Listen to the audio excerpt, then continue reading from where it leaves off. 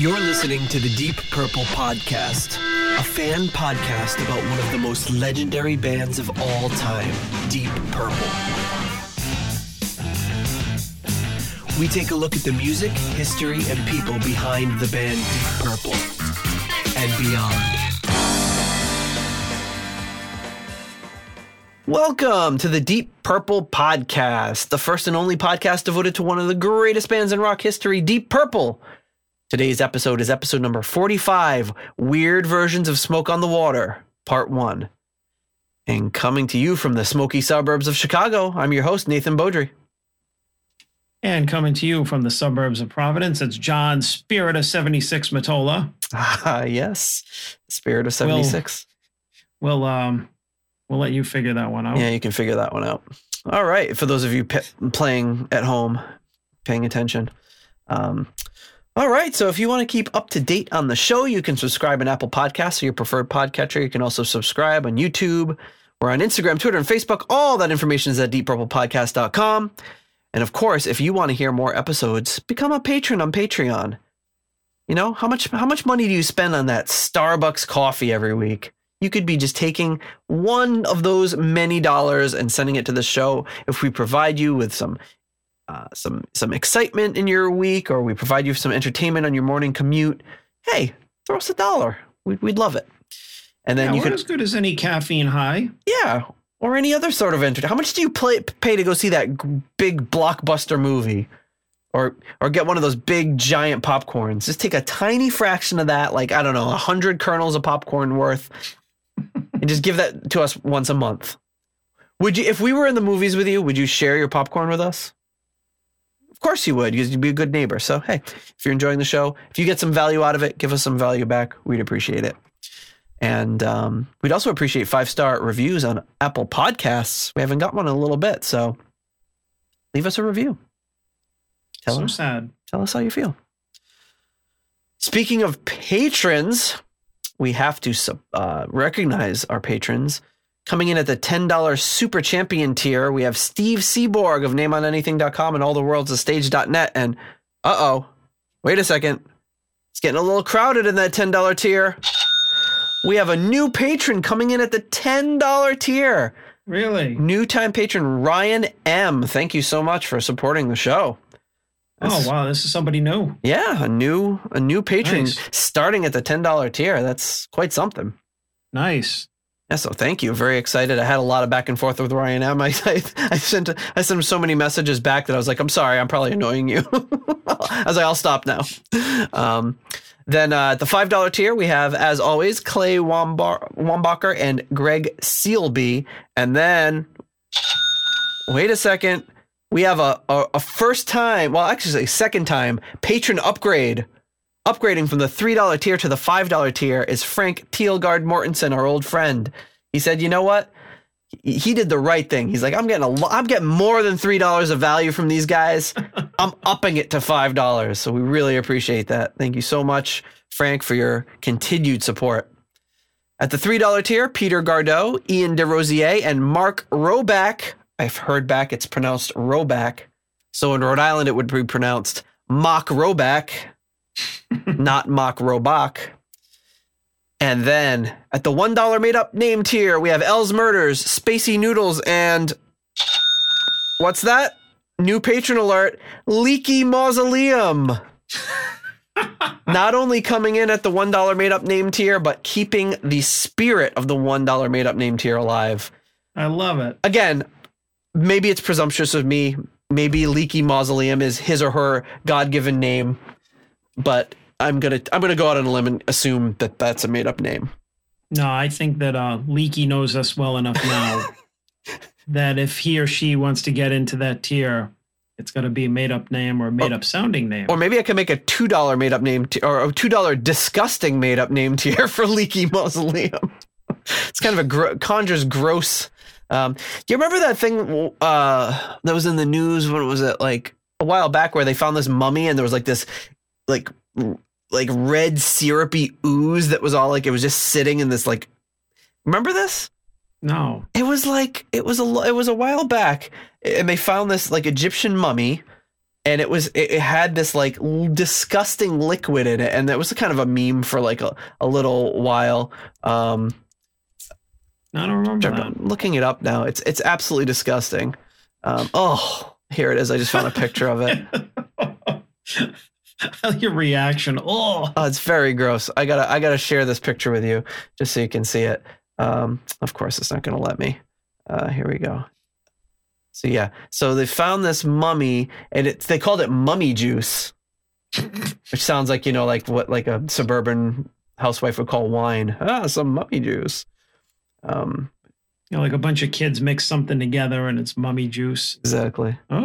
See that? So there's all these like disgusting bones, and there's like this red liquid. It looks almost like broth or something. It's just really gross. Ugh. Yeah, it's nasty, man.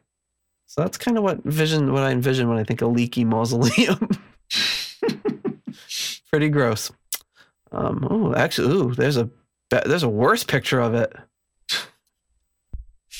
So this one is like it's taken from high above, and you see like the whole full skeleton. It's like legs are like under this like gross liquid. Ugh. Yeah, doesn't look like the mummification worked very well either. Anyway, we're gonna move on from that. Got a little leaky. Yeah, I'm not gonna try to segue gracefully out of that one. We'd like to thank our brothers at the Deep Dive Podcast Network, Rye at Sabbath Bloody Podcast, The Simple Man at Skinner Reconsidered, and Terry T-Bone Mathley at T-Bone's Prime Cuts, and of course the patron saint of archivist of the Deep Purple Podcast, Jorg Planer. Essential Twitter follow if you like Deep Purple, Whitesnake, both, all, Coverdale. Follow him. You will be treated to a flurry of amazing historical documents about everything. So lots going on this week on Twitter and Instagram and all that. We had I got an email today from one of our listeners, Norman, who we've been going back and forth for a few months now, and he wrote me to ask if I'd ever seen the movie Discoverdale and what my thoughts on it were. Have you heard of this? No, neither had I. So I did some research on it.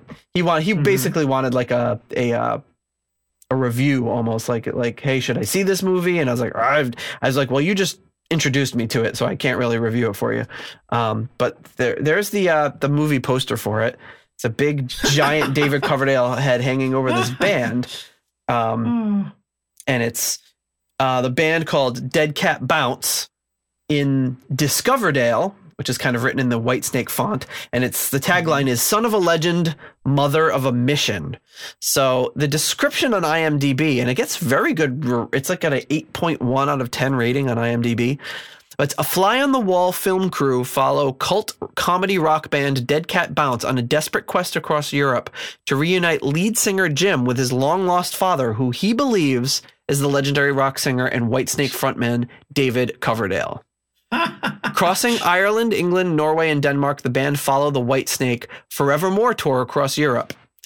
They've got no money and no idea what they're doing, just blind faith that one day soon, Jim will be sharing a jacuzzi in a 5-star hotel with the dad of his dreams and hopefully some hot Asian chicks.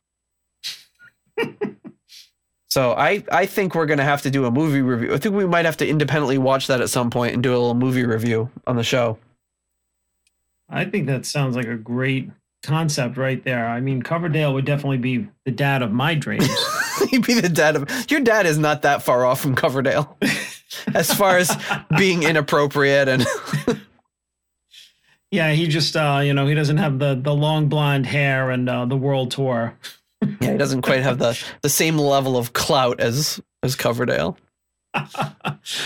Oh, that's great, though. I would love to watch that. Or we could do a, we could do like a, video share or whatever and watch it together sometime, like stream it. That'd be pretty cool. I don't think Coverdale's in it. I don't remember. Well, let me check out the IMDb. See who's it. Are you familiar with the band Dead Cat Bounce? No. Okay. Well, there you go. Discoverdale came out in 2012, directed by George Kane, Stars Demian Fox, Shane O'Brien, and James Walmsley. I'm sure they'd put Coverdale's name if he was in there. So I guess that kind of spoiler, it looks like they don't find Coverdale. Or if they do, somebody else plays him. But I wonder if David Coverdale knows about this movie or what he thinks. I'm sure, well, obviously he must know about it, but I wonder what he thinks about it. Tweet out about it. He might answer. Yes. Ah, yes, a lovely film. A lovely romp. It's like, but I'm not the father. Yeah, 8.1 out of 10 stars, pretty good.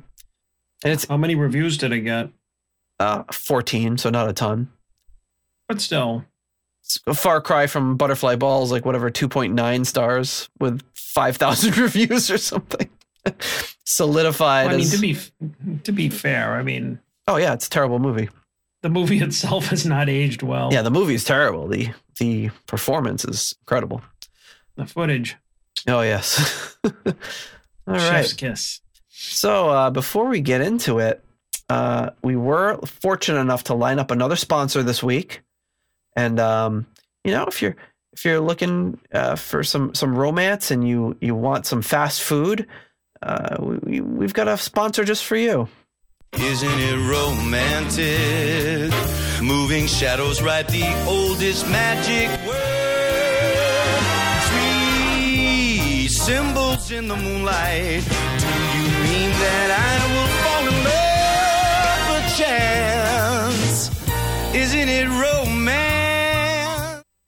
That's right, Burger King. I'm not quite sure how that's Burger King, but it's Burger King. Is that JLT again? Of course. Didn't sound like him. I know. He does an incredible job doing that style, which you don't hear much from him. Mm-hmm. But yeah, it's a Burger King commercial. So I don't know about you, but absolutely the best fast food out there, guys. You got to go to Burger King right now. They're supporting the show. They've given us huge piles of cash to support Burger King, so we really want you to support them. Go get one of those, what do they have? Cheeseburgers? Whoppers? Yeah, McRib, I guess. Oh, no, wait, that's the other one. Well, no, the King Sorry. rib. Do they have a rib, like a fake rib thing at Burger King? I don't know. Well, did you ever go to Maine and they have like lobster on the menu at McDonald's?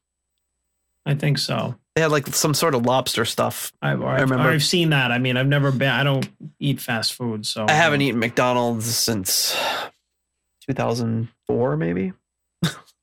I haven't since the days that like we used to eat it back in like high school and college. We would like. I tell a lot of people the story of like, we would be like up in your room rehearsal space or whatever, and then we would all go out and we would get like the like double Whoppers and like supersized fries and like pour ranch sauce over it and everything, and then we go back to your house and we'd be like, oh, why are we so tired? It's because we ate like five days worth of like like your what is it worth of like grams and like fat and like calories and cholesterol and everything. We were just like slugs. We like paralyzed ourselves. Yeah, awful. That's not good. And then you'd have all sorts of like ding dongs and like whatever treats and everything that your parents would leave on the stairs, and you'd be like, hey, who wants some of these? And I'd be like, oh, me, I'll eat it. I just had like a whole like 8,000 calories of McDonald's, so let's polish that off with some Swiss cake rolls. Ugh. Oh, terrible. Oh, God. It makes me feel sick now. Like I have 16 years I haven't had fast food. At least not Burger King, McDonald's or anything. But even just thinking about it makes me feel ill. Oh, and we were all skinny as shit too. Yeah, I know. I can tell you one thing, when I was eating like that, I didn't have to hold my breath when I put my socks on. The cruel irony. So this week we decided, so it kind of came about through Twitter. Jorg had sent me some video, which we'll kick off with here, and it was like, hey, for when you do your episode about weird cover versions of Smoke on the Water. You can use this. And I was like, oh, we weren't planning on doing that episode, but that's a really good idea. And then I put it out there to people. Hey, does anybody have any weird versions of Smoke on the Water? And I mean, I think it should have occurred to me that there's a million covers of Smoke on the Water because of just based on the popularity, but I never really thought about it. And then everyone started sending me this stuff, and I'm like, holy crap, this is going to have to be like a 4-part episode. So this might be one of those ones we pepper in through over the course of the year or something, where we just say, what are we going to do next week? I don't know. Let's do another Smoke on the Water covers version. But there's so many out there. Not all of them are super weird or weird at all, but a lot of them are quite weird. Mm-hmm. So we're going to kick it off here. And I don't know really how to... This is all in Russian, so I don't really know how to describe it. But this is the one that kicked it off when Jorg sent me this. And this is fairly recent, like within the last few weeks this was posted on YouTube. And let me find it. I don't know how this works. And everything's in alphabetical order, so I don't know how this works in alphabetical order since it doesn't have English characters. Here we go. So this is this woman playing a dulcimer. Lady Struna. You can follow her on Instagram. But she's like on like some cliffside, beautiful valley, it looks like, presumably in Russia.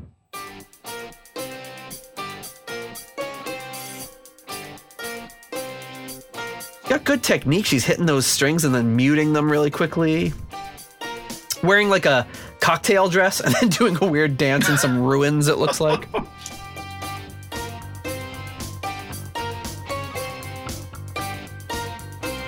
But she's playing over a backing track, obviously.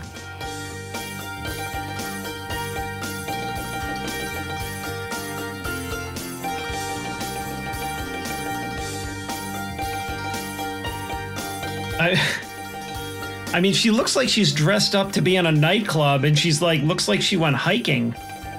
Yeah, I mean, we don't know what like she's like in a cocktail dress, but she's on top of a mountain.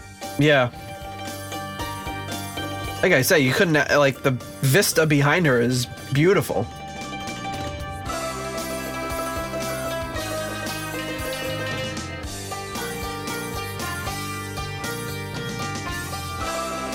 I don't know much about the dulcimer, but she seems like she knows what she's doing.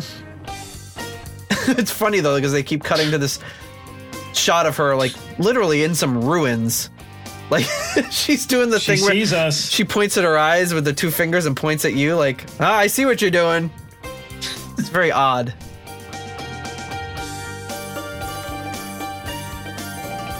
But then when I see something like this, I wonder, did they record this? Like, this is not ideal recording conditions, like on the top of a mountain. Although it doesn't look windy at all. Or I'm wondering if it's like a green screen. No, I mean, look at her shadow on the ground. I mean, I think that's legit. And the lighting and everything. She's her. Well, I mean, yeah, I mean, she probably did it to film like the video, but either way, like, I don't know much about this instrument either, but I mean, she's pretty good at it. This is a pretty pleasant version of this. Yeah. And it's I'm cool. not hating it. And she's putting a good little spin on it. She's doing kind of the melody line after the riff, and she's putting her own little flourishes on it.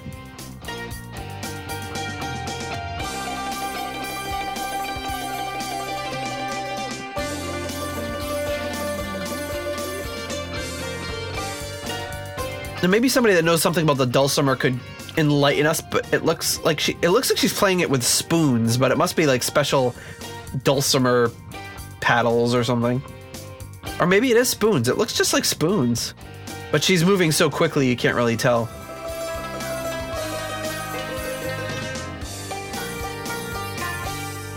Actually, they look like hammers, like the kind of hammers that you'd play that hit strings on a piano.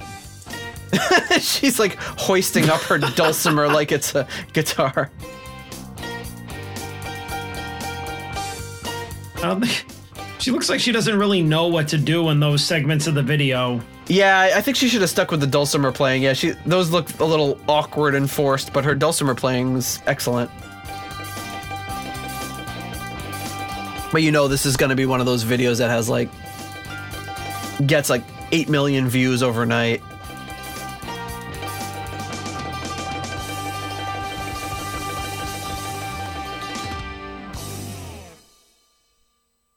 There you go. So I don't really, there's 10 paragraphs worth of text on the YouTube video for this, which I can't read any of it because it's all written in Cyrillic, but Lady _Struna, STRUNA. And you can follow her on Instagram if you want to check that out. It's pretty cool. I thought that was a pretty good version of that. Yeah, I enjoyed it. All right. Next up, we have this one that was sent to us by Jorg. Jorg also sent us this, which is maybe taking some liberties with our theme here, but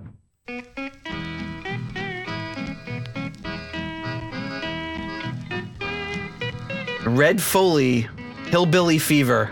There will be a sad day coming for the foes of all mankind. They must answer to the people, and it's trouble in their mind. Everybody who must fear them will rejoice on that great day, when the powers of dictators shall be taken all away.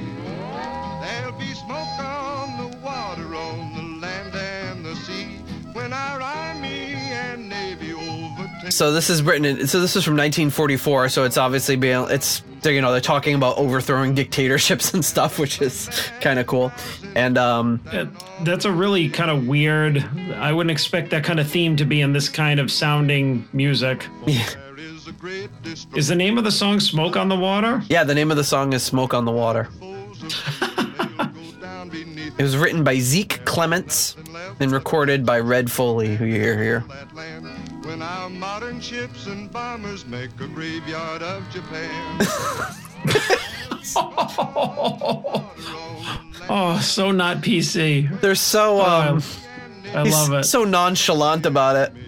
There'll be smoke on the mountains where the heathen gods stay, and the sun that is rising will go down on that day. It was a different time, folks. Hero hitched along with Wow. Hitler will be riding on a rail. Mussolini'll beg for mercy, as a leader he has failed. Be no Like the bold statement that Mussolini has failed as a leader. They must answer with their lives. There'll be smoke on the water, on the land and the sea. When I mean, there's not many verses of songs that mention Mussolini, Hirohito, and Hitler all in one breath. So you have, I have an Italian family growing up, and so did you. Did you get to hear from any of your older relatives about their feelings about Mussolini? I know that when they went to Rome, my dad wanted to go up to the balcony where he did this, and they wouldn't let him. Oh, it wasn't like something open to he thought like, hey, I'll pull some strings, I'll be the first person they let up there. Yeah, no, you could see the balcony, but it's not open to the public. They're probably like, yeah, we don't really want to make that into like a fun touristy spot where people like take pictures of them and say, hey, look at me, I'm like the worst thing that ever happened to Italy. So there you go, Red Foley, Smoke on the Water. So clearly not Deep Purple related, but pretty fun. Since it was, made like 30 years before. 1944. That's an interesting one. I really like stuff from that period, even though it's, it's just a kind of a funny, I don't know if funny is the right word, but hearing them talk about like, we have all these sophisticated battleships and things, like working that into lyrics is just kind of funny to me. That was actually really amusing. So that was from 1944. We're going to skip ahead to 1964. And I know you're probably thinking, 1964? What could we possibly be talking about in 1964? We're still not up to 1972 when Smoke on the Water was released. Well, we're gonna have to show you this. This is a song by Carlos Lira named Maria Moita.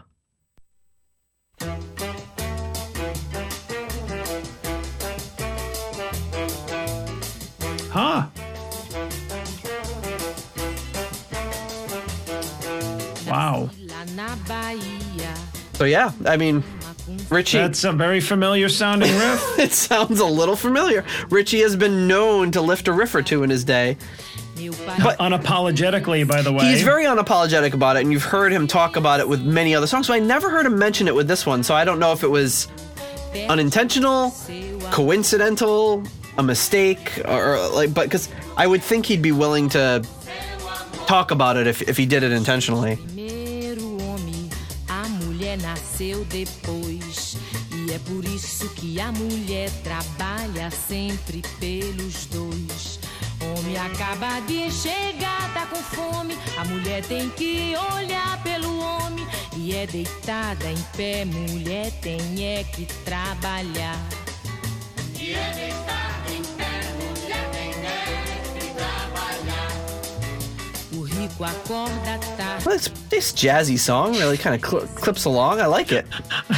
I just hear the riff in the background and it's making me laugh. Na, na, na, na, na. Meu babalo orixá, pra fazer oração pra Xangô, pra pôr pra trabalhar gente que nunca trabalhou. Pra pôr pra trabalhar gente que nunca trabalhou. Pra pôr pra trabalhar gente que nunca trabalhou. Carlos Lira.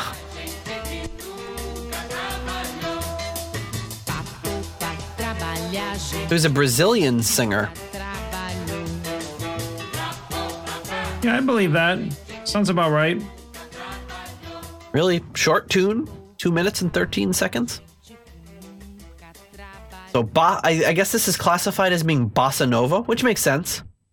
Yeah, it's got that bossa nova. Bossa nova The beat. thing I know most about bossa nova is like when you would get like one of those cheap Casio keyboards. They was at the bossa nova beat, and I'm like, oh yeah, it kind of sounds like that.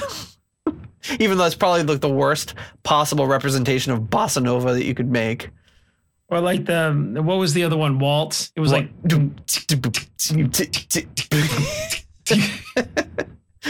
that the Casio keyboard? Casio keyboard. Yeah, we all had one. Yep. Or I something remember. similar anyway. I remember. So I thought that was interesting, and I'd like to kind of hear. I should have done a little more research and see if Richie owned up to that, if it was intentional. Because, like we said, he would admit it. Mm-hmm.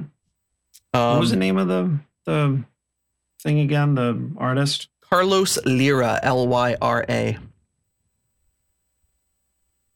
Carlos Lira. Lira, Brazilian singer.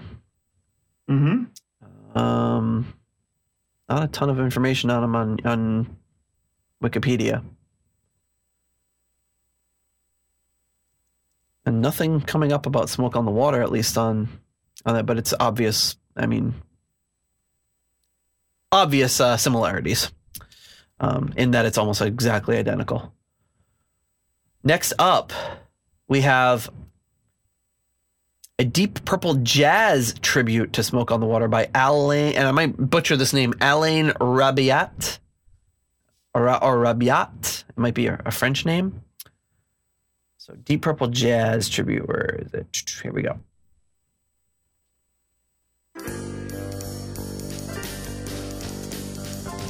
Kind of sounds like Vince Guaraldi. Expect the Peanuts to come out.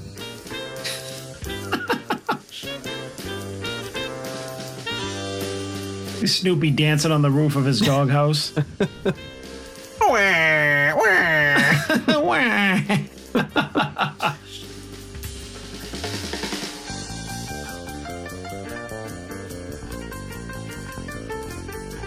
They're taking some liberties with the verse. Yes, it's awesome.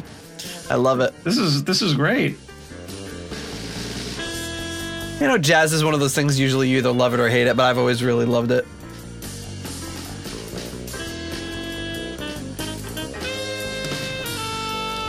So I've been kind of indifferent to it. Like, I don't put jazz on, but it's like if I walked into a like a nightclub or a wine bar or something like that, and this was playing, I'd be like, yeah, let's do it. We do, when we have parties, we do bathroom jazz, which is something I created.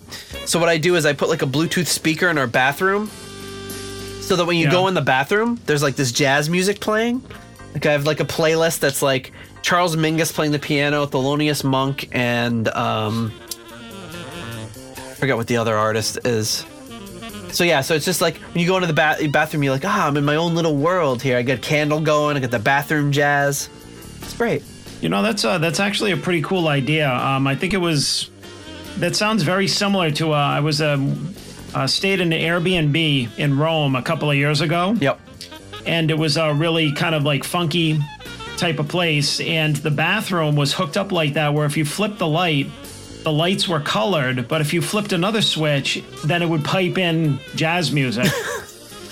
And it was like, the shower had like, one of those clear floors with like, designs underneath it. And it was just it was a really unusual and cool place. But that was probably the coolest thing about it, was the bathroom was like you could turn into a jazz club, like when you're taking a shower. Switch on the wall to just turn on some jazz. Yeah. And awesome. And it had it had the speakers built into the ceiling and everything. And it was like, it was in a really kind of like funky neighborhood too. So it was like, it was really a cool experience to stay there. So I'm surprised that you pretty much had the same idea. Yeah. It's independently. It must be my Italian heritage. Yeah. There you go. So you can, as a picture, that's Glenn Hughes, right? Yeah, that looks like Glenn Hughes with really short hair. I have never seen that era of Glenn Hughes, but maybe this must be Alain Rebiat with Glenn Hughes. So yeah, you can find out more information about this. It's like it's deep-purple-jazz.fr.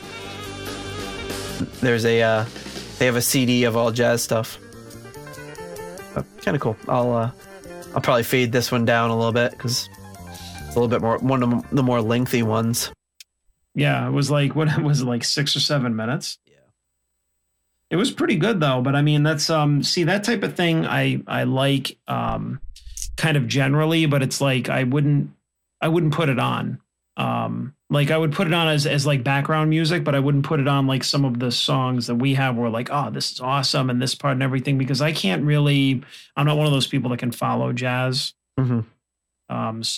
But I really think it's cool in setting a mood. Yeah, and I don't know that I necessarily follow it, because I certainly don't. When I listen to rock or blues or whatever, and even if I don't know how to play what they're playing, I'm like, oh yeah, I'm sure I could figure that out. But with jazz, I'm like, nope, there's absolutely no chance I know how to play any of that. So yeah. For setting a mood for parties, if you're having people over, you want something in the background that's not going to be too lyrical to distract anybody. Works great. That was a pretty cool cover. Okay. Next up, another interesting one. This is also sent to us by Jorg, the founder of the Feast here. This one is a whole album by the Moscow Symphony Orchestra of a symphonic Deep Purple.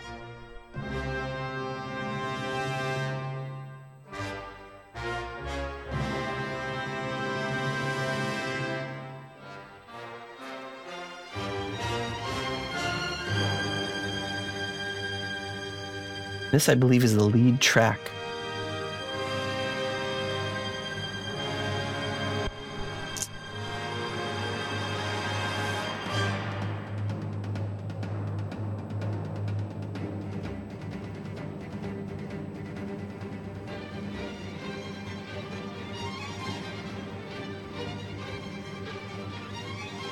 And they've also definitely taken some liberties with the arrangement here, but it's very cool. Well, I think that's the cool thing about covers like this, is like, it wouldn't be interesting if they didn't change it up a little bit. Yeah. I mean, it's cool to hear people do faithful arrangements. Like if you heard that, like, I don't know, Anthrax was going to do a version of Smoke on the Water or something, they'd probably do it like faithfully to the original or something like that, but heavy it up. Yeah. But it's like, that kind of thing is cool once or twice, but then it's like after a while you're like, you want to hear somebody put their own spin on it. Yeah, totally. This is something when I went to London in 1993 with our friend Paul. We went around and I found this 3 CD set of the London, was it the Philharmonic or the London Symphony Orchestra? I can't remember who, of tributes to one CD was all Beatles songs. One CD was all Queen, and one CD was all ABBA. And I bought it thinking like, I don't really know ABBA that well, but I really love Beatles and Queen, so let me buy it. And I bought it, and I didn't really care for the Beatles and Queen one, but I loved the ABBA one. I ended up listening to it all the time, and it kind of got me into ABBA a little bit. And that's the other thing is that can do that as well. You know, like different versions can get you into the original band. Yeah, to me it was just like original, because I really didn't know anything about ABBA at the time. It was just, to me, it was just like original symphonic music, but you're hearing it. It sounded more like soundtrack music or something a little bit more that you could sing along to, and I got really interested. You know, there was another album. I don't know. I don't know if it was that extreme, but do you remember the late 90s? Pat Boone came out with an album in a metal mood. Yep. And he did all, actually he did Smoke on the Water too. Uh-huh. But he did like AC/DC, Judas Priest, like Van Halen, and it was like, and that was really cool to hear. I mean, I really thought it was cool at the time because you were basically hearing like kind of big band version of like and a crooner doing like all these like cool like metal and rock songs. I think I was with you when you bought it. You probably were. And I can't remember if it was at like Barnes and Noble or something, but I seem to remember being with you when you bought it, which leads me to this was submitted by David Rushworth. I did not know you were going to play this next. In York, I wasn't, but I bumped it up the queue since we're talking about it. When this came out, it was all like kind of a, joke. Ha, isn't it funny? I thought it was awesome. But yeah, it was really cool. I mean, I thought it was funny that like a guy like Pat Boone was wearing like a leather vest and a fake earring and stuff, but like the music really had some integrity. Like he wasn't trying to sing it like Weird Al or something like that. Like he was actually like doing a good job with it. Mobile. Frank Zappa and the Mothers were at the best place around. But some stupid with a flare gun burned the place to the ground. Smoke on the water. Those background singers are great. Oh, I missed this album. I got to give this another listen. You should. Yeah, this came out in 1997. For some reason, I remember it. I thought it came out earlier than that. Yeah, I feel like it did, but I mean, I don't know, the 90s are a blur. Yeah, he does. You've Got Another Thing Coming by Judas Priest. This is the second track, Smoke on the Water. It's a long way to the top if you want to rock and roll. He did Enter Sandman, Holy Diver. Yep. Paradise City, Crazy Train. I remember the Crazy Train was probably my favorite. Wasn't that the theme to the Osbournes? Was his version of Crazy Train? I think so, yeah. Which was obviously many years later, but because it kind of helped paint set the mood for Ozzy and painted him as that kind of like goofy family man type. One thing character that I did not realize at the time that was brought to my attention was that Richie Blackmore plays guitar on this. He does? Yes. I didn't know that. Well, let's listen.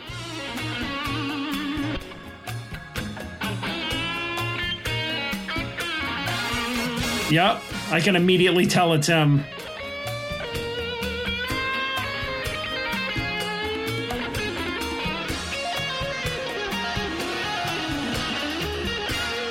Crazy. It sounds like more jazzy than I'd expect from him.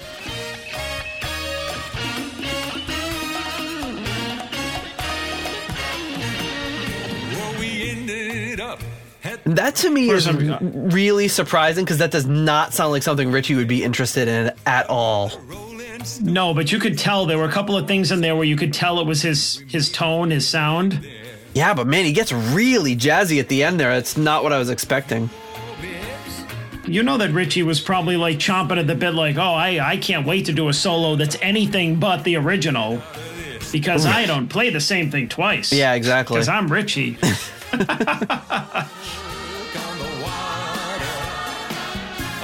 You know what? I think that's the first time I ever knew that was Richie. I didn't know that was him. Neither did I. I read it and I hadn't actually even listened to it before this. I think I'm bumping this up the queue to my my car playlist tomorrow. Oh, nice. Forgot how much I enjoyed this album.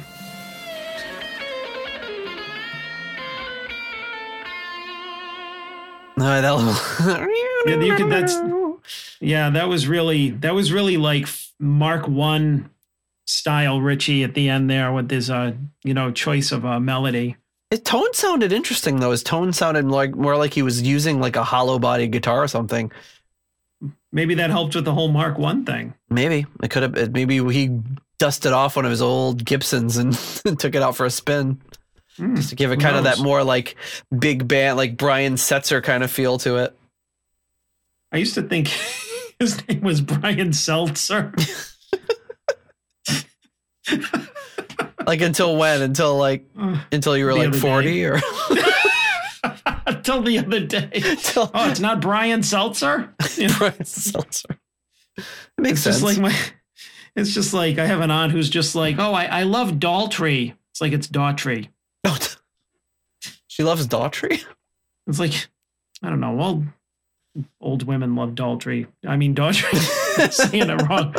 I'm like, you like Roger Daltrey? He's like, no, Daughtry, the guy from what's his name? American Idol. I'm like,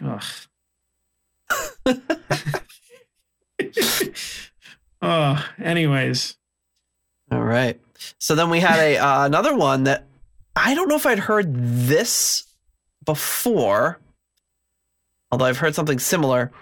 And this was submitted by Pansy67 on Twitter. And this is a bluegrass version of Smoke on the Water. Oh, there should be something.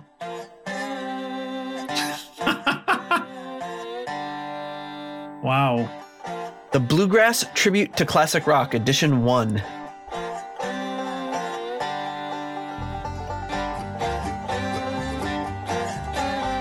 Now, I remember Paul used to have a bluegrass tribute to Black Sabbath album. I feel like I remember that, yeah. And that was awesome.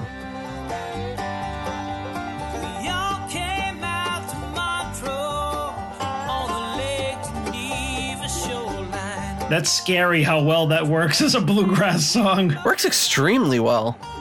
Wow. We didn't have much time. Frank Zappa and the Mothers were at the best place. So it looks like this had a ton of songs on it. With a flare gun, burn the place to the ground. This is the second to last song on the album. And it's by Pickin' On Series and Cornbread Red. They're pretty cool. And almost all the songs on the album are by that combination. Some of them substitute in Iron Horse for Cornbread Red. They do Come Sail Away, Born to Be Wild, Carry On My Wayward Son, Rocket Man, California Dreamin'. Down the gambling house, it died with an awful sound. Funky club running in and out. Trying to see when this album came out. It says 2007. We had to find another place. The Swiss time was running out. It seemed that we would lose a race. Smoke on the water, fire in the sky. Smoke on the water. Oh, okay. So the Pickin' On series is a series of rock and country tribute albums performed in a bluegrass style. Oh my God, they have tons of them. Yeah.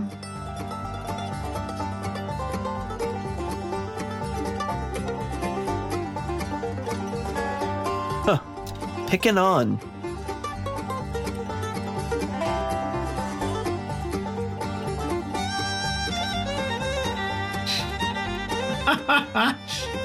Wow. I mean, these guys can play. They're no slouches.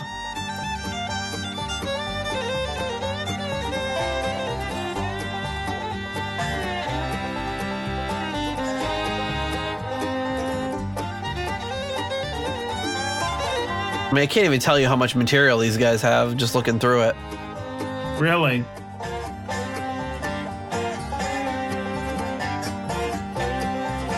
Huh, it doesn't even list the Deep Purple song.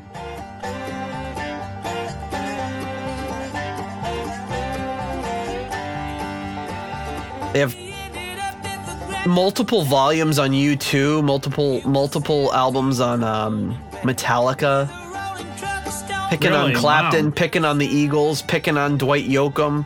So it might be, maybe it's just a like a conglomerate of different artists that get together. They just get these great session musicians together and do this, for all I can tell. I can't see pretty any cool. one band being able to knock out this much material. Fire in the sky, smoke over water.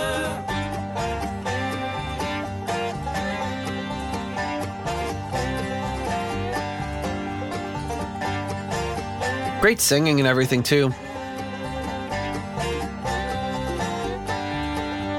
Almost kind of bummed when they come back to the riff, because I'm like, no, keep doing what you're doing. That stuff is great.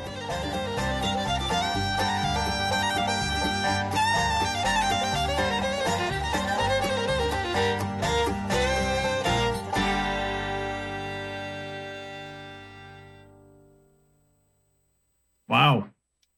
Yeah, it was Wow, awesome. I'm actually, I think that's probably like my top pick right there. I'm really surprised at how much I enjoyed that. Yeah, that was great. I think that there were some songs like at the root of the songs, like there were some styles that if you tried to do it in it, it just, that song and that style, it just fits in really well with it. Yep. Like, I mean, if you do the whole orchestra thing, it's just like, I mean, yeah, that's pretty played out. Like everybody, it's pretty cool, but it's like, all right, everybody's done that. But yeah, this is like something I would have never thought of this song, like in this kind of style. So my favorite so far. Awesome. Yeah. All right, then some other kind of weird things that got submitted here. Let's see if we can find this one. Is this the right one? I have a lot of Smoke on the Water songs here. So this apparently, do you know the show? This was submitted by Mike Healy. Are you familiar with the show 2.5 Men? Yeah. I never really watched it all that much, but neither. apparently the little kid, I guess it's a running thing in the show where the little kid, his favorite song is Smoke on the Water. And he's like plays it a lot. So here's a clip from the show.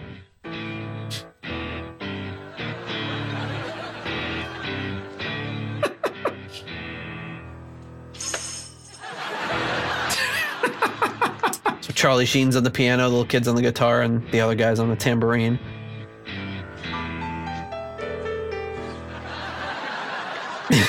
Gives him a dirty look for improvising. Wait a minute.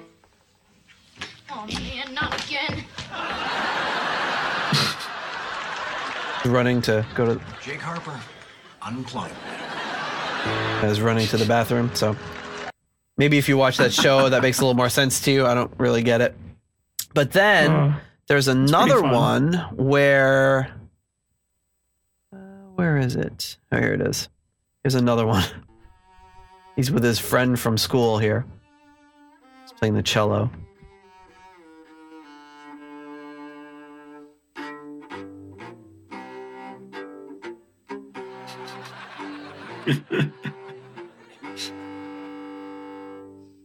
Like that? Yeah, but what was all that crap in the beginning? Of my own composition. Yeah, well, no offense, but smoke on the water doesn't begin with crap on the water. My apologies. Okay, let's take it from the top. 1, 2, 3, 4.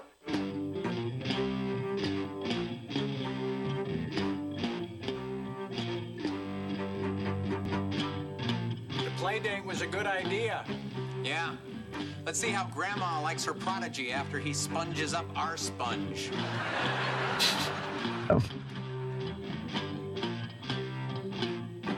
I don't know enough about the show to get the subtleties of what's going on, but kind of funny. It's still funny though to see like so kind of included how it's been in like the song's been in popular culture too, not just like album versions of it. There you go. One more here from 2.5 Men. He's playing it on the piano this time.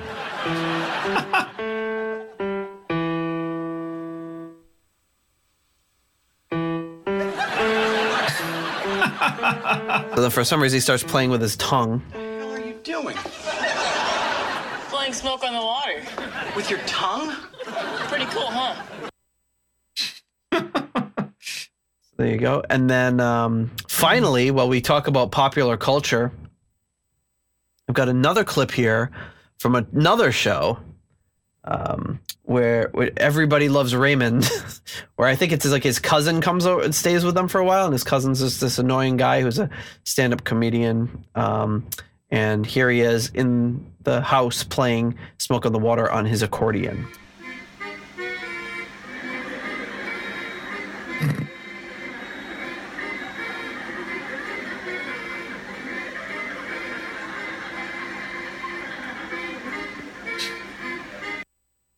So, not quite sure what's going on there, but yeah, quite a few little references from American TV of all things. I don't know how it's permeated British TV. Interesting stuff. Then we're going to take it back to a classic when we played on the show before, but not in its entirety. And I don't know that we'll do it this time in its entirety. If I can find it here. Yeah, there's too many versions of Smoke on the Water. I don't know if I can't find it this time. All right, so we're going to skip over that one. I think we have enough. This one was submitted by Lord Blackmore von Decker. That's a great name. Yeah, it is great. And this is Senor Coconut. Smoke on the Water.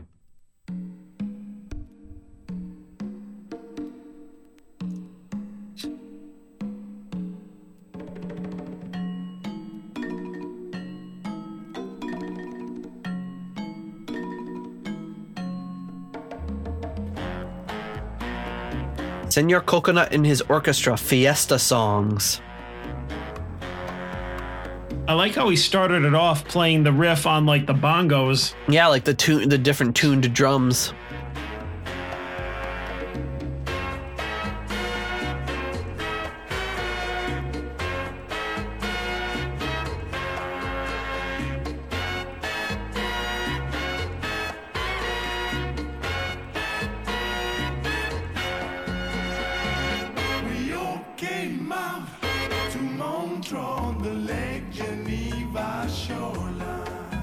Wow. It's nice. It's really chill. I like it.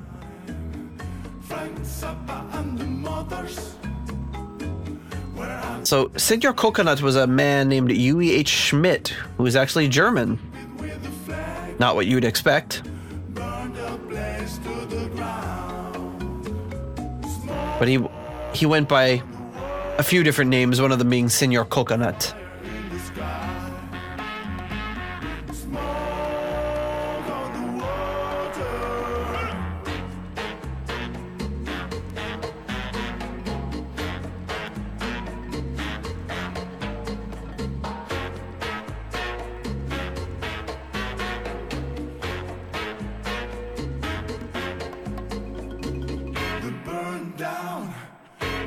gambling house. He died with an awful sound.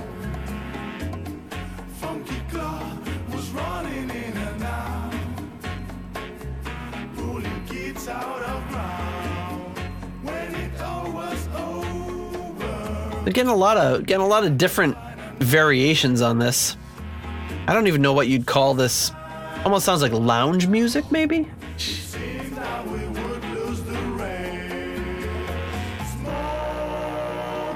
Yeah. Yeah, I can't really place what. They said Huey Schmidt, who's also known as Atom and Atom Heart, German composer, musician, and producer of electronic music. He's often regarded as the father of electro-Latino, electro-gospel, and acetone music in the 90s. And he's moved to Chile in the 90s, and he's been living there, I guess, ever since.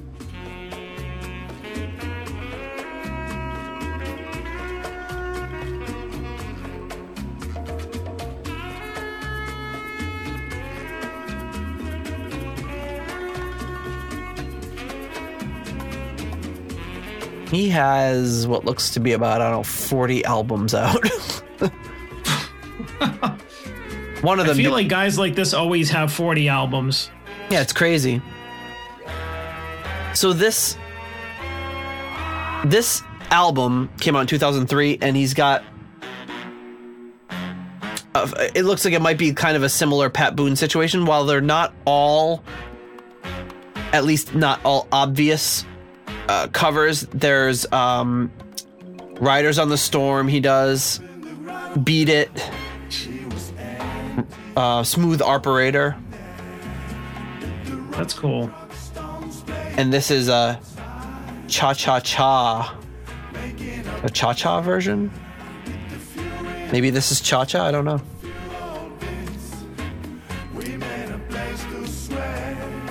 He also does a song by Sade.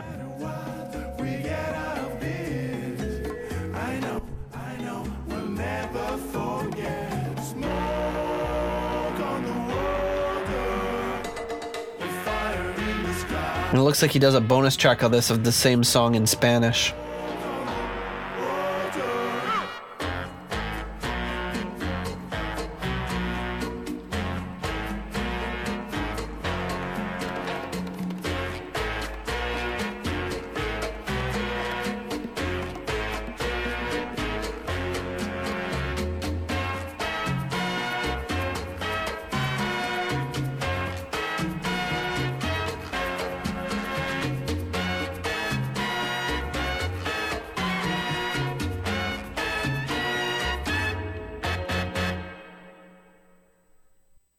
Nice. I love it, especially with this riff when they're ending it and they keep like climbing up octaves to like build that like kind of tension or excitement. Yeah, it's great. I like how they do that. It's like, and I feel like it's always done, but it's like it's still a really cool kind of musical effect. Or something used to a certain effect. Got another version of Smoke on the Water here. I don't know much about this one. Maybe you could fill me in.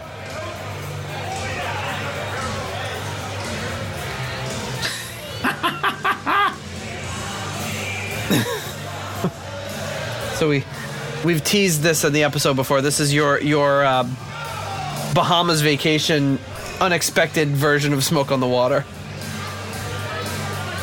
Yeah, this is something you definitely have to see the video for the choreography. Yeah, it's basically just the original Machine Head version of Smoke on the Water with a guy in the middle pretending to play the guitar. What are they holding? What are those people holding? I don't know. I think it was sheets of paper. That's what it looks like, but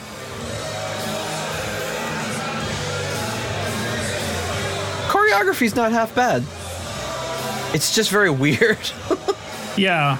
I never said it was bad. I just said it was really bizarre.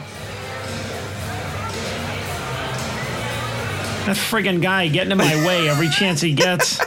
You're like, come on, get out of my way. I'm trying to get an awesome shot of this performance. an awesome shot of this weird production here. Like, don't you know who I am? I'm from the Deep Purple podcast.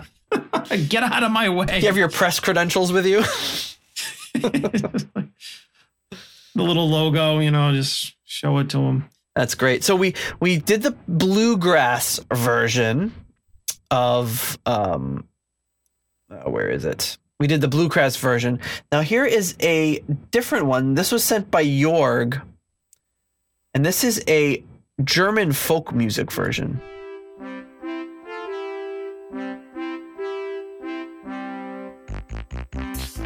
Which is not what I was expecting.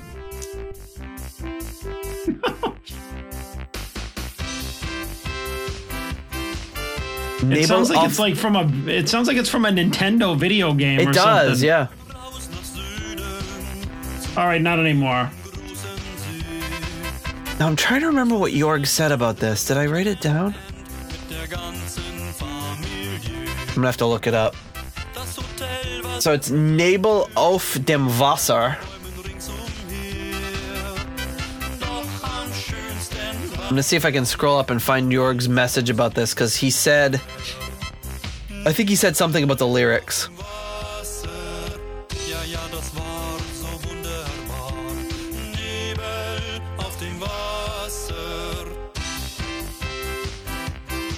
This is a really interesting version of this.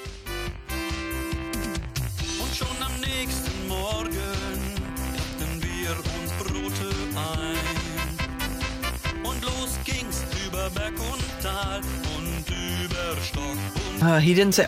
I'm trying to find it. I don't think he did say something. I thought he was telling me what the lyrics were about.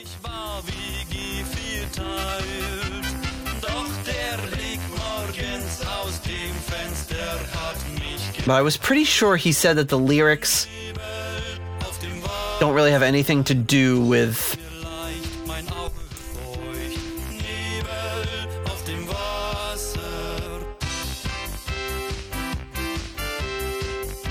I can't find it. I thought he gave me kind of one of his rough translations.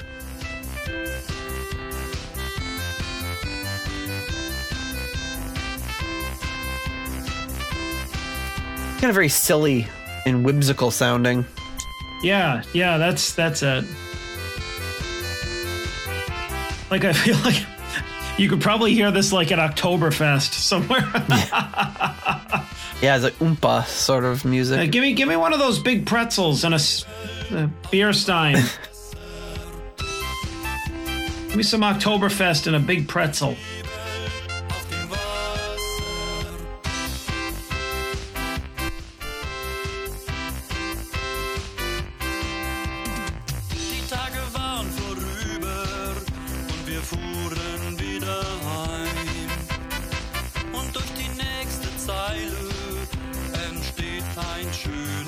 So I guess the name of this band, I'm probably going to butcher it, is Norcator?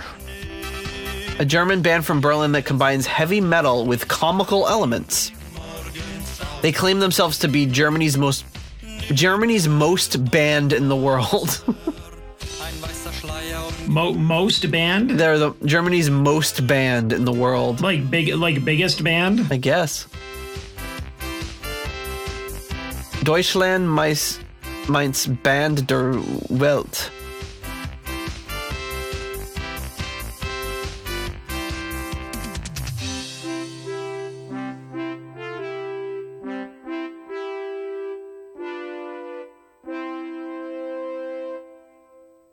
Oh, they broke up on MySpace in 2008. You announced the band was breaking up. MySpace. Yeah, that gives you an idea of when they broke up. Oh. They announced they were breaking up on MySpace in 2008. Oh no! Oh wait! They got back together in 2011. Woohoo! I wonder what they announced that on. It probably wasn't MySpace. Facebook? Could be. Interesting. Next up, we have Elias on Twitter sends this. This is Marcelo Tito Medina singing Humo sobre el agua.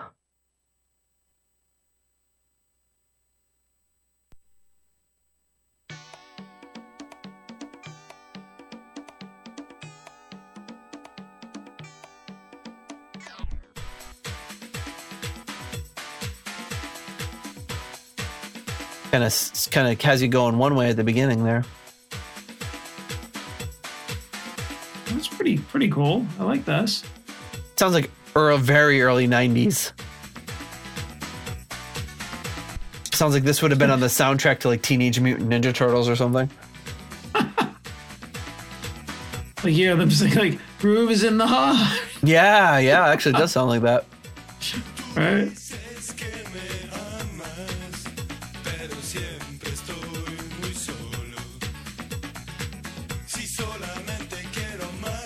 Got the little I feel like it sounds like a little clavinet going on in the background. Little, yeah. Wonder, was Glenn Hughes playing the clavinet on this? I feel like sounds like Ricky Martin singing it. Like that Cup of Life voice. If you're familiar with that song, I don't know. I don't think I am.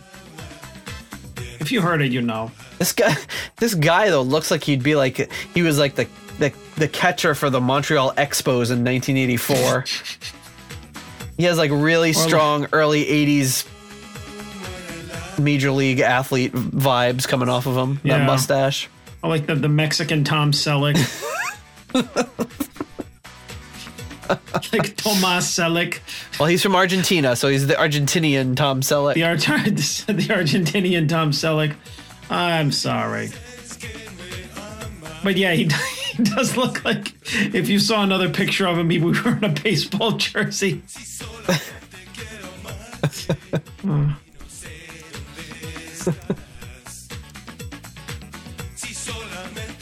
I kind of dig in the clavinet. It's kind of making this whole song. Hawaii Senko Zero. Who's that? I was just saying he was in the popular Argentinian show Hawaii Senko Zero.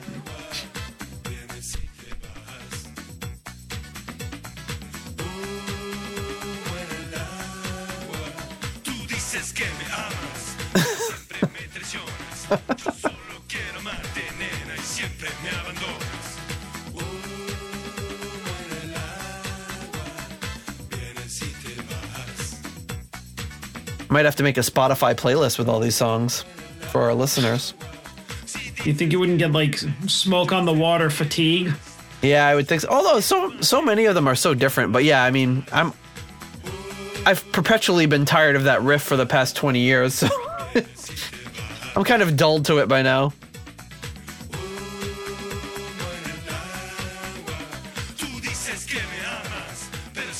Well, they're really not getting fatigue of listening to it now, but that's probably because I knew that this whole show was going to be smoke on the water. Yeah, you were mentally prepared for it. It's a lot. It's a lot to listen to this many versions. All right.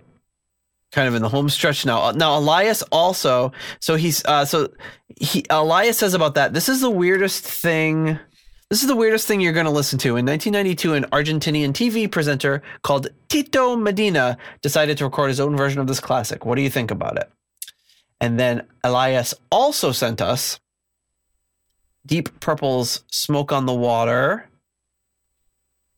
This is a tribute by Sueños Purpura, which is a tribute album. So this is some of the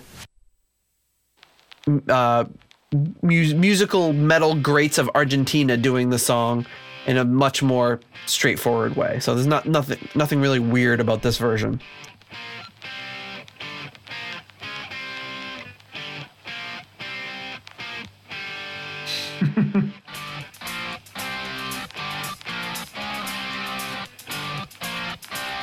Yeah, these guys definitely sound like they're being true to it.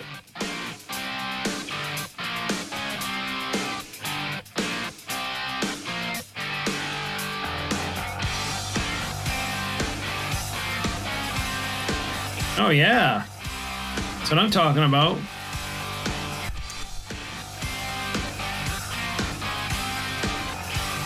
They've got quite a number of singers on it, too.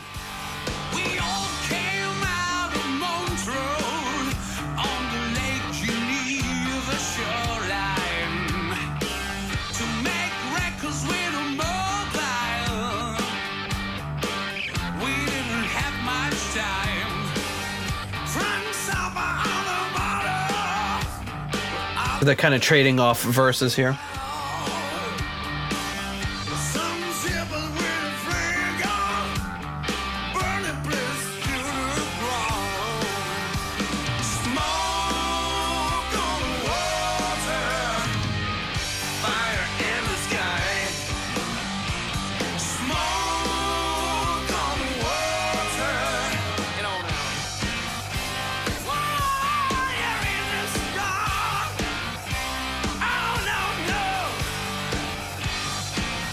Good singers.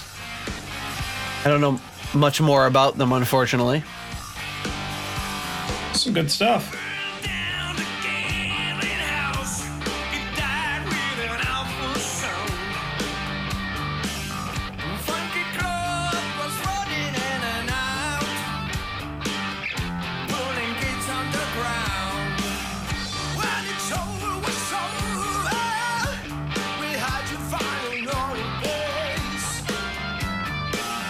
Kind of sounded, that guy sounded a little like JLT.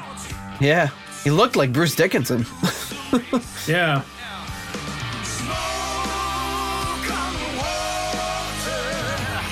He actually looks like, what's his name? Glenn Tipton from Judas Priest.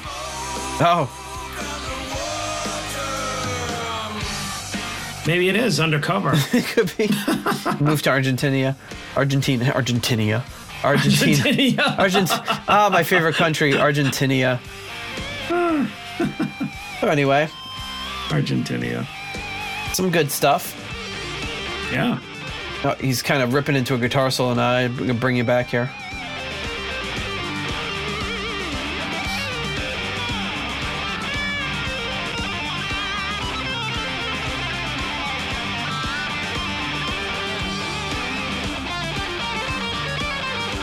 I don't know how many guys are in this. I haven't seen this guy before. He's just coming in.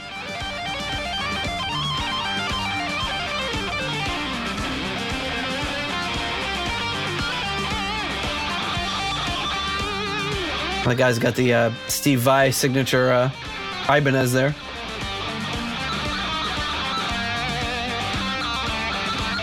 But this has got to be from like the... this has got to be at least 10 or 15 years old, judging by those computer monitors. Yeah. Yeah. So anyway, that gives you a little idea about that song. There's at least 4 different people singing and 4 different people doing guitar solos, so kind of a cool little collaboration. And the whole song is almost 10 minutes, so if you're interested, check the link in the show notes. You can listen to the full version. So we're in the home stretch here.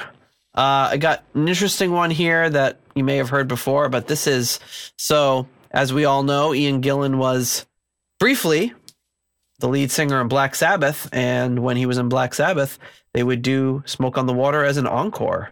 So to me, this is them playing in Worcester, Massachusetts, right down the road from where we grew up. Not the greatest sound quality, but very interesting to hear Sabbath playing this song.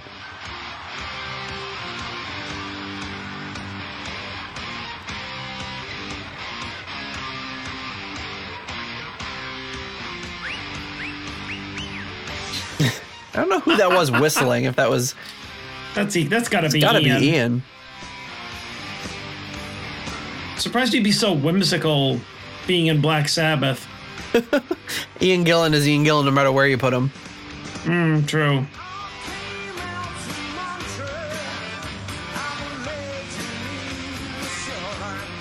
Now I know the quality of this isn't very good, but listen how good his vocals sound.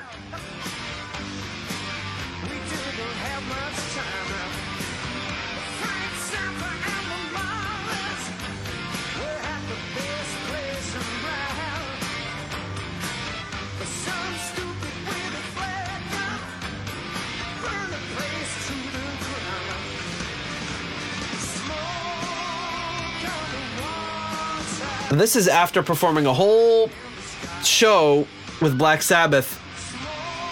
And Ian Gillan sounds like he's at the top of his vocal game right here.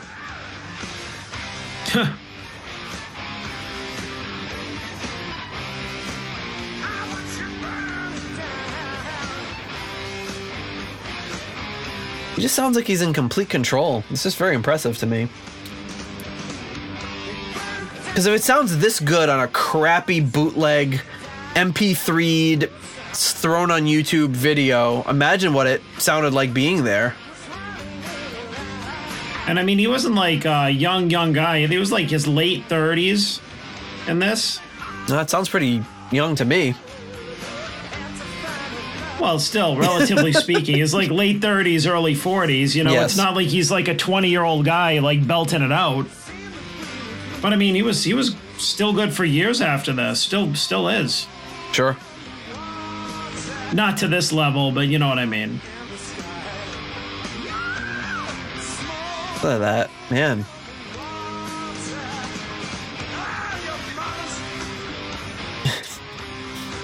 Come on, you mothers. Oh, I thought he said, yeah, mama.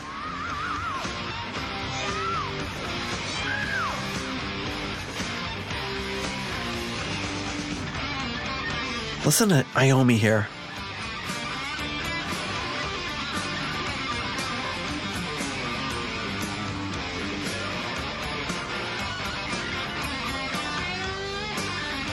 It's really interesting to hear Iommi's take on the solo. Awesome. Of course.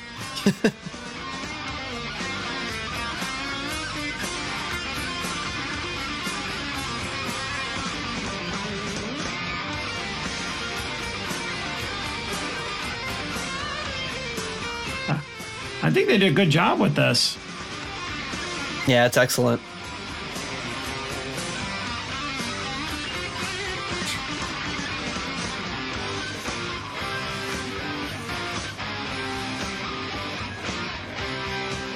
I think Iommi's solo is just incredible on this.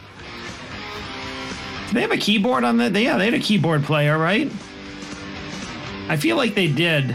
Like at this time, I think Sabbath did have a keyboard Was it like player. Jeff I thought that I Nichols or heard a something? keyboard back there. Yeah, I think it might have been him. Because I thought that I heard a keyboard doubling the guitar part coming He's out probably of the like, solo. it was probably that era where they had to banish them to backstage. Which is absolutely disgraceful. Oh, we can't let anybody know we're thickening our sound. Okay. It's more like we can't let anyone know we're pansies that have a keyboard player. This is all being achieved through guitars. Pansies. The only manly instrument, the guitar.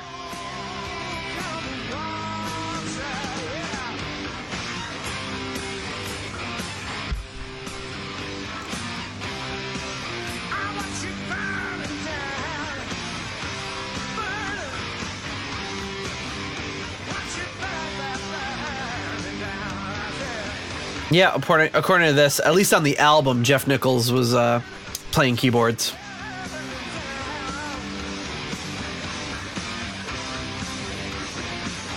And on the album, obviously, Bill Ward played drums on the album, but Bev Bevins did the tour. Right. Or Bev Bevin. Thinking of like Belle Biv DeVoe here.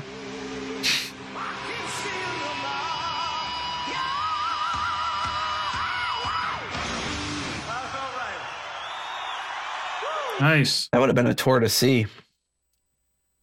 Oh, yeah. Speaking of Belle Biv DeVoe, when I was working in Connecticut, one of my coworkers, he lived next door to Biv. He was his next door neighbor. I thought that was the coolest thing. You just imagine like going over to Biv's house. Hey, can I borrow? Can I borrow your clippers? My hedges are getting a little. Thought it was so cool. Biv next door to Biv. He did. That's so great. I love it. Pretty sure it was Biv. Yeah, it was Biv for sure. She wasn't Belle? I mean, I wouldn't put my DeVoe? life on it, but I'm pretty sure it was Biv. At any rate, it was definitely somebody from Belle Biv DeVoe. Yeah. Okay, we got a couple more here. This one is by Kid Abela. This was sent in by Jorg as well. Kid Abela, and this is Smoke on the Water. It's like a little jazzy version of it. Another jazzy version of it, I should say.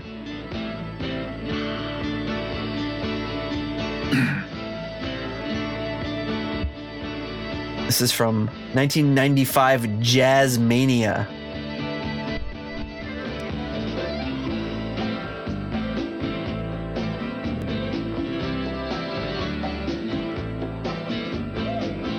This is a rock band from Rio de Janeiro, Brazil. Obviously Brazil. Rio de Janeiro, Texas. Ohio.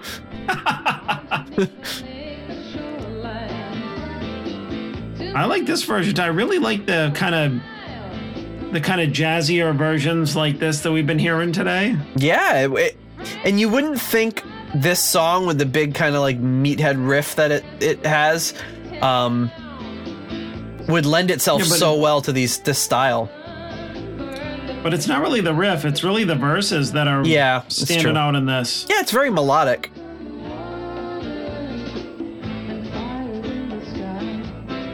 My wife hates this song so much. I wonder how she'd feel about some of these versions. Well, she certainly isn't going to be listening to this episode anytime soon. Well, she's surprised me. She's been listening.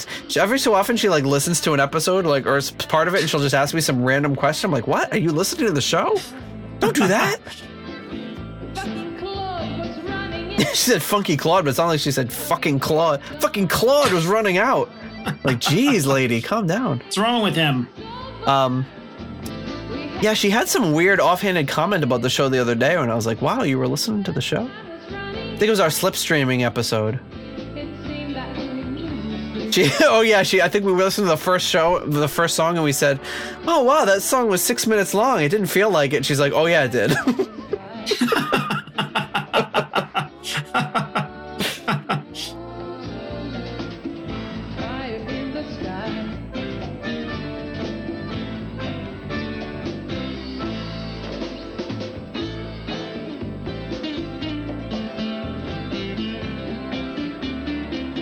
The little nylon string guitar sound there.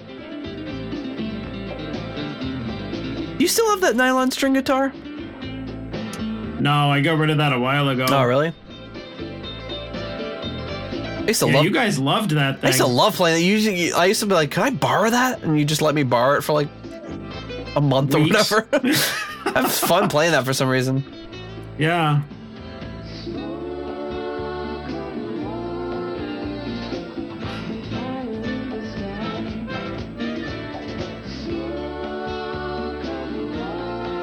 Like she's all sitting on like a stool with her legs crossed, all like lounge singer style.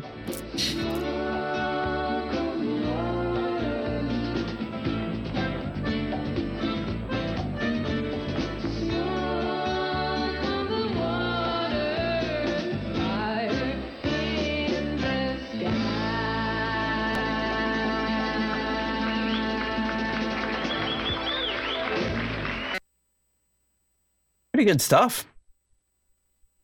For sure. I like that version a lot. Yeah. And then keeping with the jazz version, now this is one that was not submitted by anyone. At least I don't think it was, but this is something I stumbled upon a while back and I always thought was kind of fun. So we're going to kick it off with the band Deep Purple doing a different version of this. And this was live on I believe it was a French show. Or Deep Purple, I don't know if they were bored with doing the same version of it over and over and again, but they decided to take like a little, they also took a little jazz stab at it. So here they are. Here's Deep Purple. Deep Purple en direct sur notre plateau. C'est à vous.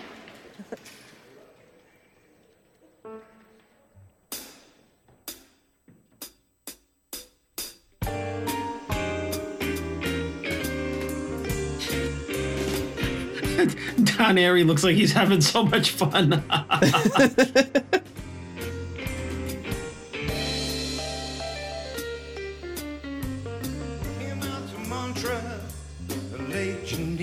It looked like Ian Gill just looked down at his hands for the lyrics.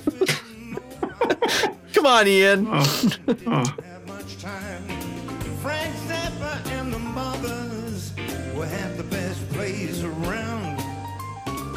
Some stupid with a flare gun burn the place to the ground. Smoke on the water, fire in the sky. Smoke on the water.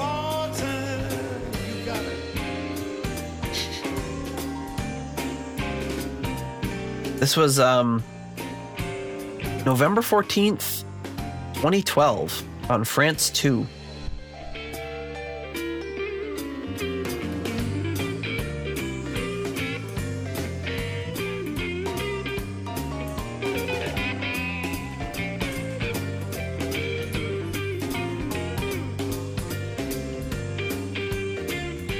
Ian Gillan's playing the harmonica, but you can't hear it.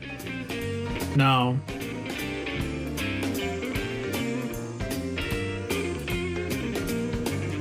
Smoke on the water, fire.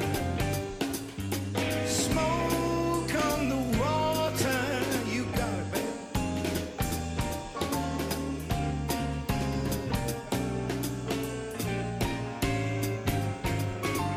Are you gonna give Don Airey a solo? Let's see.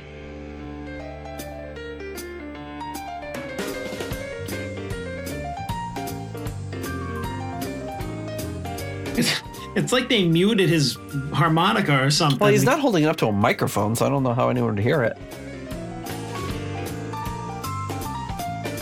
I gotta say, the Deep Purple jazz version is pretty damn excellent. Yeah, they do. Just goes to show that, I mean, they know, and they're great players. Smoke on the water, fire. Smoke on the water. I like how he doesn't say fire in this guy, he just goes, a fire! He's mixing it up.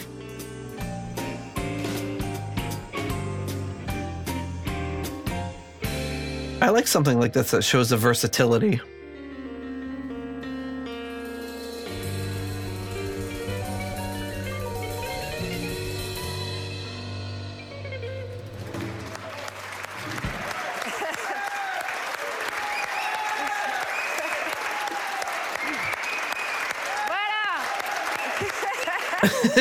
Don Airey is having a blast. Don Airey's loving it. It makes you wonder, like, did they know that they were going to do that? Because, like, the woman's like, ha ha. She's, like, laughing. Like, were they expecting the real version? It's pretty great. I love it. And then the end, Ian Gillan just is like, he folds his arms like, yep, that's right, bitches. That's all like me now. That's what you're getting today. Deal with it. Because I'm Ian Gillan. All right. And so for some reason, I'm Italian now. Anyway, that's I'm gonna cut it there because, like I said, I've got probably another 60 versions that we could bring out at some later date. But that was kind of fun. It was going through all those different versions, hearing them. Hopefully, you guys enjoyed listening to that. And if you want to know or listen to any of those versions again, just check out the show notes. I'll have links to all of that stuff in the show notes. Where can you find the show notes? At deeppurplepodcast.com. That's where. So we do have something in the news this week. I gotta see if I can, what the easiest way to dig this up would be without, let's see here. Just this is going to autoplay. Here we go. Yeah. Let's pause this. So this was, I'm going to just try to change this window here. Oh, whoops. That's not what I want to do. So this was posted on the Facebook page, on the Deep Purple Facebook page, I should say. You ever notice you play a video on Facebook, you're like, oh, I want to watch this video. And then all of a sudden it just immediately goes into like random videos of like people like trying to make people on the street feel uncomfortable. Yes. And like it's immediately you watch one 40-second video and then it's like, here's a 5-minute video of some guy like going up to a woman and saying, nice rack. And then there's a guy behind her holding a rack. And you're supposed to like, it's like, it's just always like these videos like this. And I've been off before the show. I'd been off of Facebook for a while. And unfortunately for the show, I got back on so I could play or so I could post stuff on Facebook and stuff. And I'm just like, every time I go on Facebook, I'm like, oh my God. And the thing that just came up here is, it's going to go into a video of secretly putting cheeseburgers on people's heads. 1.1 million views. So. What? So there you go. So we're in the wrong. Oh, an 11-year-old picking up girls. 14 million views. So here we are making our videos about Deep Purple, like 7 views. We need to change our business model. You can tell we're not in it for the money or the clicks. Well, you know what we should do is like, go around and just like, film real life confrontations, because that's the one that I get sucked into.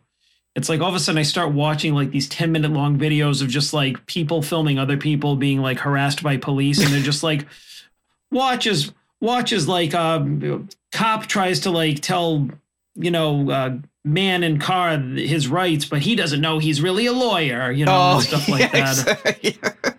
Or it's just like, watch these people, watch them harass, the cops harass like mother with 2 children and like, just because they're African American, and it's like, and there's somebody's recording and they're just like, hey, you can't do that. And they're like, back away, and it's like, do you see the one that's like these guys getting in like a fist fight at like a fast food place, and there's a guy sitting at the table like 3 feet away, just like chewing on food, like not even, he's just watching like completely calm, like fists are like coming within inches of his face, and he's just like, he's just watching like it's television. I go down that rabbit hole. I'll admit it. Yeah, well, it's hard. Sometimes you see some of those, and it's hard not to. And you got somebody that's like, there's a fight starting, and somebody just puts up their phone and I'm gonna get this. Yep. Why not? Yep. Anyway, we're not gonna watch those unless I leave it playing. But this is something that was posted to the Deep Purple. I have to turn up the volume. Oh, the volume's all the way up. On the Deep Purple Facebook page. So here we go.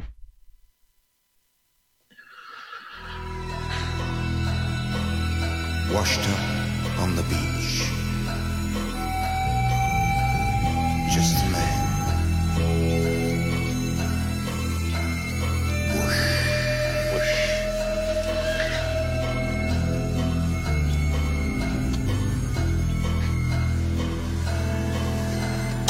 Right. Yeah, that's deep. It's that's good, right? Very deep. It's very deep and very purple. The song's deep, so I know. It works. I'm very happy with it. So it says Roger Glover and Bob Ezrin. Very short, like 40-second video. And then it ends with just saying Deep Purple 2020. So they're coming out with an 11-year-old girl, 11-year-old picking up girls. If I don't pause this, it's gonna play. I think. Do you have you scrolled down the comments to see all the ones that are like, this is gonna be garbage because it doesn't sound like Machine Head. Oh God! Or, this isn't the real Deep Purple anymore. I'm out. I was out 20 years ago. This isn't the real Deep Purple anymore. Like, were you expecting Machine Head? Because they haven't done anything like that in 50 years. Oh my God, you mean their new album that they made in 2020 is not sound exactly like Machine Head? I am absolutely floored by this news. But yeah, so it kind of gives you a little bit of a hint of what. So you saw this earlier? Yeah. All right, so I've got it off the screen share, but I want to see some of these comments. It's not like loading the comments. No, I don't want to see this. You don't want to see this 11-year-old picking up girls. Exactly. Yeah. Yeah, let's see here. What? Yeah, everyone's just got something to say. Oh, it's a pointless video. What else we got here? It's a pointless video. Okay. Here's somebody with the right attitude. No Deep Purple records sound alike, but there's always a purple sound. I can't wait for the full record. Good for that person. I love it. Deep Purple, you're amazing. See that? Those people get it. Yeah, exactly. Trying to find some bad comments here. Yeah, bad comments are always... I love when people just like see stuff like this and they just post like, I like Soldier of Fortune. It's like, thank you for thank you. Yeah, thanks for your hot take. It's like I do too, but like what does that have to do with this? So this person, this is a comment. Ian Gillan, vocal. John Lord, keyboard. Roger Glover, bassist. Richie Blackmore, guitar. Ian Pace, drummer. Okay. Thanks. Thanks for reciting the Mark II lineup to everybody. and then he follows it up with, "Oh, burn, David Coverdale."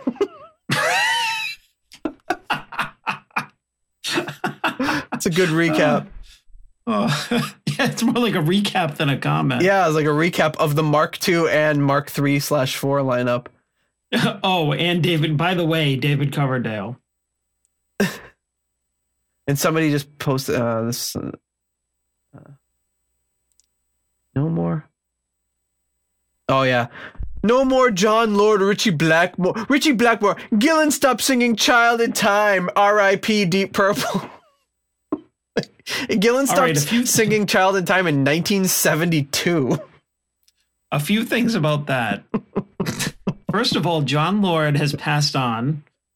Blackmore hasn't been in the band since 94. He's been in the band for 26 years, 27 years. Ian Gillan Gillan is 74 years old. How the hell is he supposed to sing Child in Time? Yeah. I'm sorry. Ever since John Lord died, I'm not supporting them anymore. How dare he? Like, he left on completely good terms. He would even like pop in to do some shows with them and like double up with Don Airey. Like, there was no bad. He just wanted to retire. Yeah, no bad blood at all. He wanted to work on things. his classical stuff, and people were like, meh. So, in the spirit of what we're doing here, which is basically what we were talking about before the show.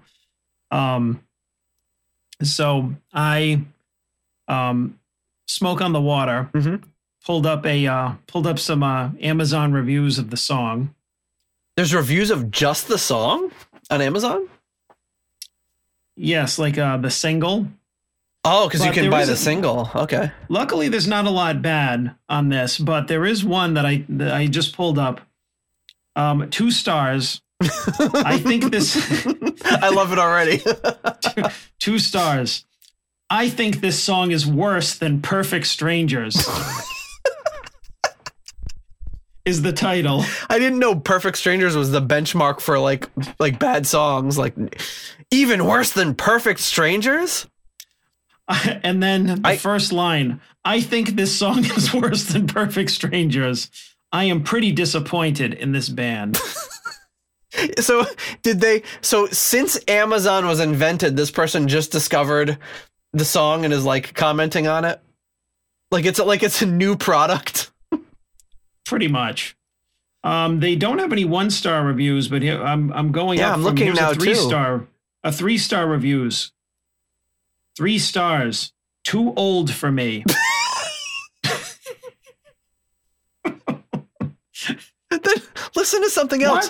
What? Well, but that review was from 2014, so maybe they've grown into it. Oh, all right. And then really there can't be anything interesting after that because the reviews get better, but there's only 2 of them. Oh, that's a great idea to look up the reviews of individual songs. I never even thought of that. But like, what were you thinking? Is it, wait. That 2-star review. I got to go back. I'm looking at it now myself. Oh my God. The best part about it.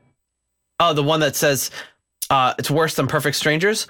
It's a verified purchase. Like, so they bought it. Like, they had never heard it. Right. They're like, that Perfect Stranger song really sucked. I'm going to try another song by Deep Purple. I'm going to buy it. And then they buy it, listen to it, and like, oh, this was even worse than Perfect Strangers. Like, I can't conceive of any reality where somebody is just now spending money to hear a song you can hear almost any day for free. Yeah. And then like being like, oh, this is awful. Okay, I have another one. This is from a different, because they don't have too many reviews on this. So this is a 4-star verified purchase. Only 4 stars. In all caps, it's okay. I would think 4 stars is better than it's okay. It's okay. Wait, I see another 4-star review that just says okay. Yeah. I don't know what these people are thinking of. And then the vast majority of them are 5-star reviews, because how would you know to buy the song if you didn't already like it or know it? Exactly. You wonder if, like, did they buy the whole MP3 album and then review all the songs individually? Like, can you do that? Like, I would love to be able to find the person that, like, hated hated it or thought it was worse than Perfect Strangers and say like, well, what do they think of Pictures of Home? Well, see, if you go to the album, the Machine Head album, just scrolling down some of the 1-star reviews for these, it's not even a commentary on the music. It's about the copy or the condition that the CD arrived in. So it's like that actually is a legit problem, But when somebody's just like, this song stinks, it's just kind of like, well, because it's not like Perfect Strangers or. Yeah, that's the deceiving part. Like you see an album and it's got like a bad review and you read it and it's like, this arrived damaged. And you're like, well, that's not really fair to the album. They didn't. Well, exactly. Like it's not a good pressing, or it came like with a missing disc, or something like that. That's not fair to the song. 1 star. It's old and boring for overgrown teenagers. Wait, you found a 1-star? What was that from? I found a 1-star for Machine Head. Oh, okay. The album. Well, for the Machine Head album, that it's old and boring. So that's an actual commentary on the music. It's kind of I like this one. It's a 5-star review of Smoke on the Water by Kent E. And this was actually this last year. Verified purchase. It says as advertised, but advertised is completely spelled wrong. Like not even close. I had to look. I had to think about what he was trying to say. No. Advertised, right, ADVERTZED. Oh, I guess he only missed the I. But the title is as advertised, and then the comment is as advertised and spelled wrong both places. I have one from Manuel, 1 star. A classic ... of stupidity. Smoke on the Water must have the most stupid guitar riff with 1 F of the rock history. Boring, boring, boring. But if you like it, okay. Oh, that's fantastic. Oh, like, I don't know. Why even waste your time at that point, I just want to turn people on to why they should avoid this album. I don't know. It's stupid. That riff is stupid. A classic of stupidity. Oh, I love this album. Not. Is that one? No, but that was basically the gist of what that person was getting at. Yeah. It was like a classic, not stupidity. Classic of stupidity. Oh, ridiculous. But unfortunately, if you look at like albums like this, there's not a lot of reviews of like CDs or even streaming music anymore. Like I see more reviews on like on Amazon of like printers and like like hairbrushes and shit like that. I just yeah not even of like music anymore. Like I don't even. Well, I mean, Amazon's probably not even the place to review music because people seem to use it for everything else, like food, like, you name it. Yeah, right. So, I saw like 1,000 reviews on like a shampoo the other day, and there's like friggin' eight reviews of like Machine Head CD. Like, well, you what? figure, I mean, by the time Amazon came out, this album was already 30 years old. Like what else what else needs to be said? You're either going here to buy it because you know it. Like who's just being like, oh, this got recommended to me. You bought this Norelco shaver.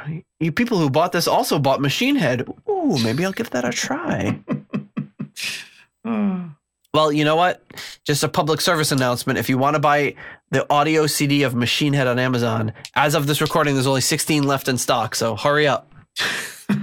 The world's supply of it is almost used up. Probably like on its 600th pressing. What the heck? I'm sorry. I'm back at these Facebook comments. Anything interesting? I mean, some of them are just inexplicable. I don't know what they're talking about. You've got these people that just run down the lineup. That's social media comments for you. Like, it's because they spent all their money on a great producer that they need to hire such a lousy communication team. This series of videos is absolutely pointless. Okay. I like how you're interpreting it.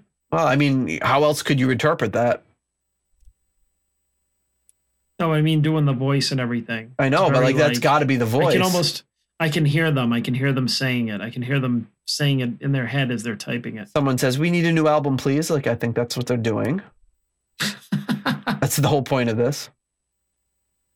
The person that's upset that John Lord died, like that was a personal insult to him that John Lord died.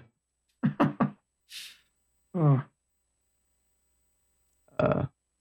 Sounds like Moody Blues. Somebody saying a lot of stuff in other languages that I don't really understand. Interesting. Ooh, somebody said Fools Part 2. That's kind of an interesting take on that sound bite that we just heard. Like it's that intro to Fools. It's kind of cool. So, that's actually something that's like, thought-provoking. Yeah, that's actually a really very smart comment. Like, yeah, seeing that, like, but it also sounded like with Gillen having that little spoken word out of it, sounds like that Bedlam song off of Infinite, how he kind of like talks through the beginning of that. So that'll be interesting. And as we've talked about, we're considering when that album comes out, doing a midnight release podcast and getting the podcast out as soon as possible with our real-time reactions. It would be the first and only album that we could really do that to, as I've heard all the other ones. Cool. So with that, we're just going to wrap it right up into this week in Purple history, almost finishing up the year on our week in Purple history here as we go into the week of March 2nd through March 8th. Oh my goodness. Almost into April. We started the show in April. So when this show comes out on March 2nd, we'll be about a few episodes away from our 1 year anniversary. Hard to imagine. Okay. So our history. So on March 4th, 1948, this gentleman, Mike Moran, was born, who, of course, was instrumental in being in the Ian Gillan, working with Ian Gillan, also in the Butterfly Ball. So great guy. And one of the cool-looking dude. Very cool-looking dude. There's definitely... Things were not kind to him looks-wise in the early 80s, so I picked this picture because it definitely looking cool. Just 4 days later, the same year, 1948, Mel Galley was born. We sadly lost a few years back. Mel Galley, of course, of Trapeze and later Whitesnake fame. Very cool. And then March 4th, 1977, the release of Malice in Wonderland, which you'll have to, if you want to hear our review of Malice in Wonderland, you'll have to check out episode, oh boy, where is it? What episode was that? Episode 33, where we covered Malice in Wonderland. Very fun album. There you have it. That's the news and the history this week in the Deep Purple podcast. We'll be coming back at you next week with some more. I think we're gonna be tackling. Well, here's a little spoiler. We're gonna be tackling an album next week, right? Am I right about that? What a spoiler! Oh, which one could it be? Well, there's a lot of albums. It is an album by someone who was in Deep Purple. Just describe the premise of the whole damn show. Yep. So that's a very general teaser. So if anybody can figure it out, I hope I didn't give too much away. If yeah, but we should have people start like putting wagers in on what they think it's going to be. True. We could send you a T-shirt or a hat that we don't actually have yet. If I can ever figure out my font issue, I can get that to Steve Seaborg and he can print us some nice shirts. Oh, that'd be cool. Anyway, that's what we got this week. Thank you so much to everybody for listening, and we will see you next week. Good night. Thank you for listening to the Deep Purple podcast. If you like what you hear and would like more episodes in the future, please donate on Patreon to support the show. You can also give us a rating on iTunes to help new people discover the show. You can follow us on YouTube, Instagram, Twitter, and Facebook for show updates. See deeppurplepodcast.com for more details. Thank you for listening.